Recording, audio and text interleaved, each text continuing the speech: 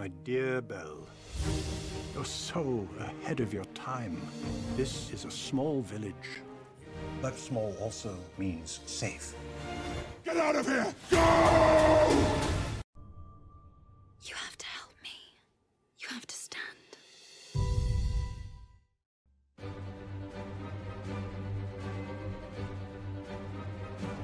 Oh yeah, Charles, we got ourselves an X-Men fan. Captain. Your Highness. Captain, big fan, Spider-Man. Hello, everyone. Welcome to our podcast titled Mirror, Mirror on the Wall, Who's the Most Toxic of All? I'm today's host, Ziwei Huang, and here with me are four experts on Disney's relationship with gender roles.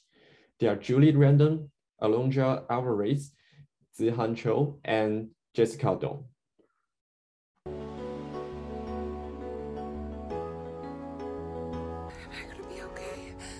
No.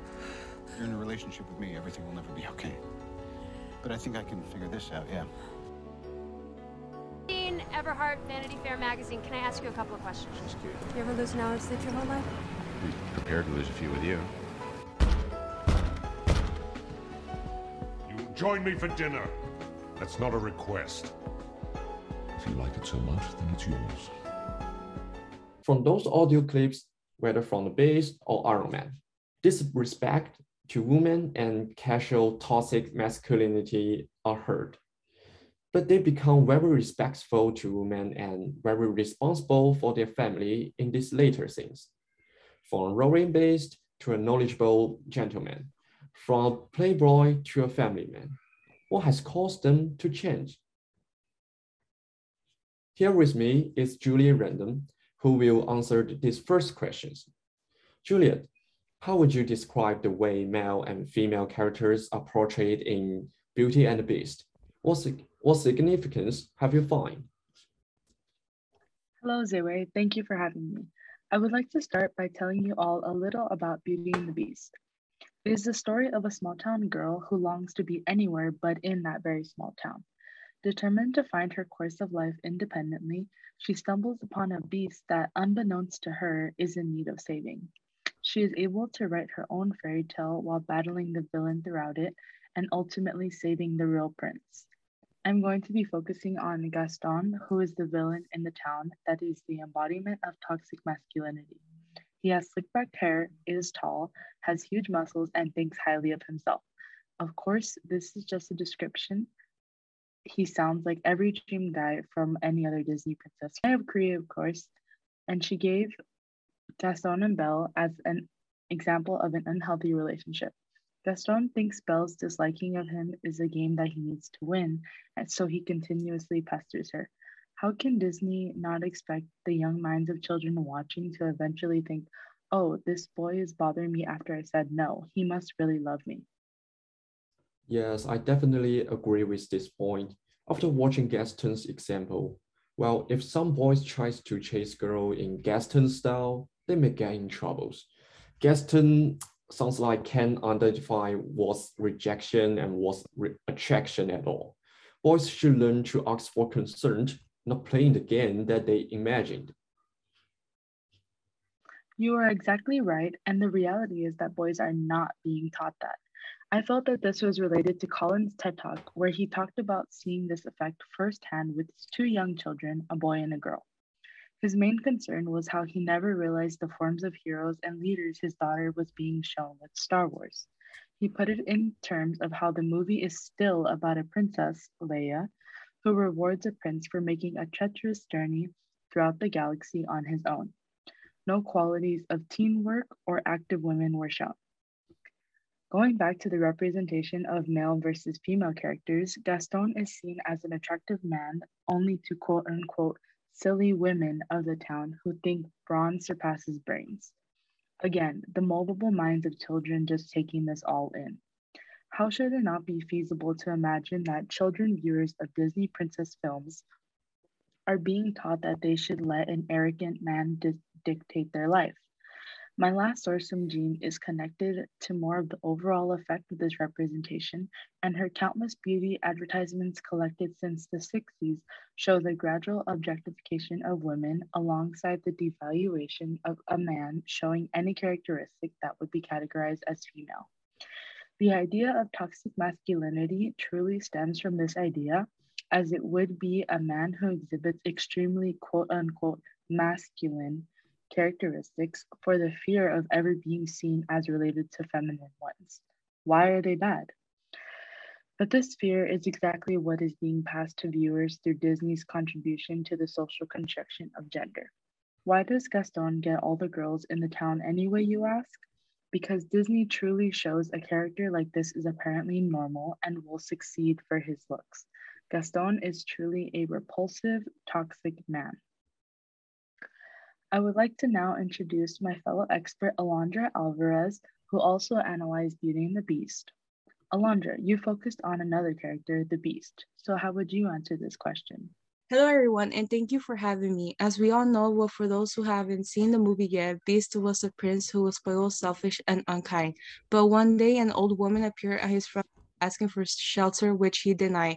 Therefore, the old woman cast a spell after seeing he had no heart, which turned him into a beast, wanting to teach him that appearances can be deceiving, and the spell will only be lifted when the rose that has been dying will bloom if he's able to learn and earn love from another person. Being turned into a beast has had a rather big upper body compared to his lower body, horns of a buffalo, jaws and teeth like a lion, and has legs and tail of a wolf. He didn't like this appearance, which led him to lock himself up in his castle. Being isolated in his castle didn't help him improve his personality until he came across this young woman named Belle, who agreed to become his prisoner to save his father. So the old man turned the charming and arrogant prince into a devil-like beast. That must be a huge hit to that prince, physically and mentally. And what's his response to that young girl who burst into his castle, burst into life? Well, he definitely will be happy to see that if he is still a handsome prince. But now he has a terrible appearance. I may say he may feel some self-abasement about himself. I really wonder how he will live with the girl. Yeah, he definitely struggles a bit getting along with Belle since she's quite a strong woman who doesn't let get anyone get to her. So he starts to leave his bestial inclinations to gain her respect and affection, of course, with some help of his servants who have turned into ornaments. Beast is also shown as an example of how men don't know how to act, dress, and get along with women. Therefore, the ornaments in his castle try to encourage and teach him how to talk to Belle, demonstrating how men don't know how to talk to girls without the help of others. We can start seeing his character development as his relationship with Belle starts to grow, especially after gifting her a library. Belle reads a book as the beast listens, and the relationship grew with laughter and conversations, demonstrating how Beast wasn't always an ignorant and selfish person. We can also see his character development during his fight with Gaston, sparing his life, showing how different he is from Gaston, putting a line between violence and masculinity, showing the audience how Gaston never had a character development from toxic masculinity, while Beast wanted to prove Belle right, that he has learned to grow and can be loving and merciful. So yeah, there's an interesting dynamic between male characters in this film, as they are all seen as strong, quoted unquote, attractive, and having women wanting them despite their personality. Thank you so much, Juliet and Alondra, for your responses. From this Disney fairy tale, we know how annoying and inappropriate a cocky and toxic but handsome man Gaston can be. And we also learned that sometimes men really don't know how to behave or talk with women. Both Gaston and the Beast are really bad at this.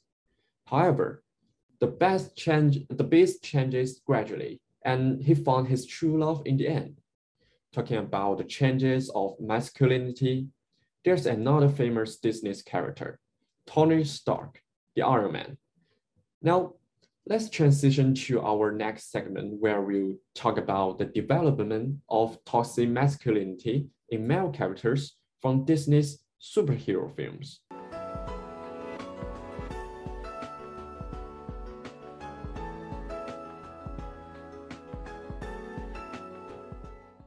Welcome back, everyone. I'm here with Zihan Zhou and Jessica Dong to talk about their analysis of Iron Man, who is also known as Tony Stark. They will now talk about the questions of how male heroes are represented in early versus later films, with emphasis on toxic masculinity. Tony Stark is a popular character. We can find him in movies from the Iron Man trilogy to the Endgame. He's the heart of Avengers that run through the plot. Zihan, do you mind starting us off with a quick introduction to Iron Man? Hi, everyone. Sure, we can see that he's a genius. Stark is the son of a wealthy industrialist. He got into MIT at 15 and received a master's degree later in engineering, and after his parent got killed, he's the head of the company. He inherits the company from their parent.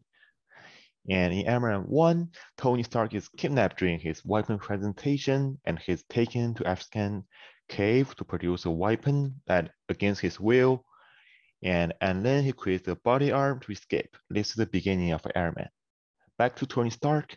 In the first Iron Man movie, Tony shows that he's arrogant, reckless, playful, and has a lot of quirks. For example, not like to be handle things like everyone else, like his father and Pepper handed him something he will not to take that, and very naughty, like running a club on his plan, and he's very everything that a typical playboy has. It's hard to like relink these personalities and this character to a hero. But when he has an ability to change and a resource to solve a lot of world problems, and he as a hero, but he decided not to do that.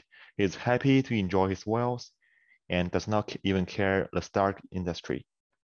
He doesn't know like who is buying his weapon. So after he returned his like kidnap trip from Afghan into America, and he has great sense of guilty by selling his weapon to whom he doesn't know to make the disaster of the world and what his company did. And he decided to not selling weapons, and he started to do whatever he can do to improve the world. Later on, he will always come to rescue, like he knew all along when the disaster or war come, like all the civilians can go away and could escape, but as airman, he had to fight in front for everyone else, and Tony is really willing to die for it. But what's even more essential for that is that he's just not a brilliant hero. He is a real person that will fly to the wormhole with the nuke. It's not hard to imply that his moral body is much weaker than his armor. Like we can know that he's not gonna coming back. As Thor says to Stark, you are such much a god, as immortal as everything I know, like Tony Stark. And that's Iron Man. Interesting point. Iron Man gives people a different feeling from other superheroes. I thought having a good moral standard is the baseline of being a hero. But it sounds like the Iron Man just a rich playboy who was wanted to show off, and saving people and protecting the world was just his hobby. But you said he becomes a hero and deserves the title of hero later. So he must change a lot from Iron Man 1 to the Endgame, right? True.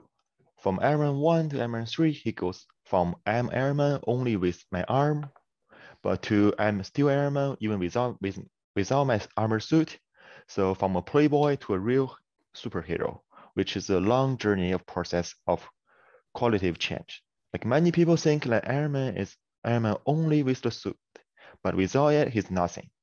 But what makes Tony Stark Iron Man is that he has a heart and genius brain. You can take away his armor, but he will still be Iron Man because you can't steal his intelligence.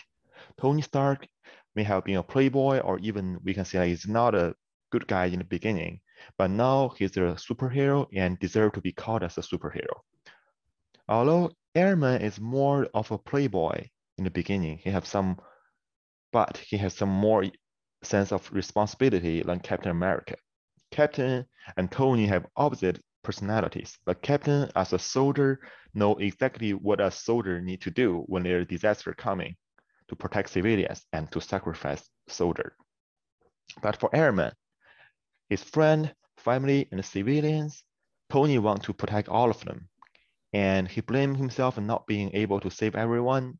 Like in my opinion, Iron Man is a childish man. Like obviously he cares about every single thing like around him, but like the Avengers, family, Pepper, and later Spider-Man, but he pretends to be careless and he suffers from all that. I can see how he changes a lot. He knows what responsibility in and stepping and taking all the responsibility and of course the risk on his own shoulders. Well, besides his experience, is there anything else that let him know that he should change, like a female character that helps him a lot or catches his heart and turn this playboy to a better person? So Piper's relationship with Tony is really interesting. Like the Piper love Stark and Stark love Piper. That doesn't change at all. But like go through the Iron Man story, and in the beginning of that, Tony says like he will start with every cover girl in every magazine, and in a later time, he will take the relationship serious with Piper. So on the other hand, from a Piper perspective view, she has always been a strong supporter of Tony, loving Tony and embrace his flaw. Like even though Tony is a Flanders guy with a lot of girls, Piper doesn't care about that and is very reliable and being one of Tony Stark's best friend at all. She has helped him with countless messes he made, and they have the unconditional trust is really vulnerable to Tony. And if Tony Stark can save the world with the armor, Piper is his power source. Like Piper has consistently showing maturity and wisdom as a woman, and Piper is a really important supportive character that carries an important gender value. So that's my response. And now I would like to introduce Jessica Dong, who is also going to talk about Iron Man's journey through his toxic masculinity. Hi guys, thank you for having me. As we can see, Iron Man doesn't appear in good masculinity at first, since he's a playboy and only think about making money. I think that was due to the emotional abuse relationship with his father. In Iron Man 2, Tony said his father never said he loved Tony. That made Tony start thinking men should always be strong and tough and shouldn't express their emotional feelings at all. And that idea leads to his early toxic masculinity. However, in later film, Tony Stark found out his father was actually really care about him, while he also realized the weapon he made caused so many deaths. He changed and started to care about others and see Avengers as his family. Oh, I see. So Tony's father's good masculinity then passes to him, and he finally found the father's love, which was absent in his former life. And he decided to carry this and pass it to others. By the way, what about Pepper? Like Zihan just said, what's her role in this movie? I think the other reason for him to change is due to Pepper. She's the only one who Tony felt comfortable to stay with. It's really obvious that Tony only accepts anything from Pepper and his dad. I believe Tony realized the responsibility he needs to have when he started to think about having family and having a baby with Pepper. Captain America said Tony was only thinking about himself instead of the big picture. In the end of Avenger Endgame, Tony chose a hero way, just like Captain America said, to finish his journey. When he sacrificed himself, we can see he's not the rich playboy anymore. He can also express his feeling on how much he cares about Spider-Man, how much he trusts the other superhero, and how much he loves Pepper and Morgan. Iron Man definitely represents the good masculinity now. Tony Stark also shows to the audience that the other side of man, other than toxic masculinity, the change in this character represents the change of gender role in social construction nowadays. Excellent. Both of you did so great. Thank you as well for joining us today. It's my pleasure to join you.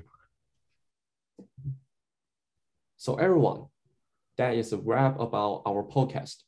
Thank you so much to our experts for their responses and showcasing their work.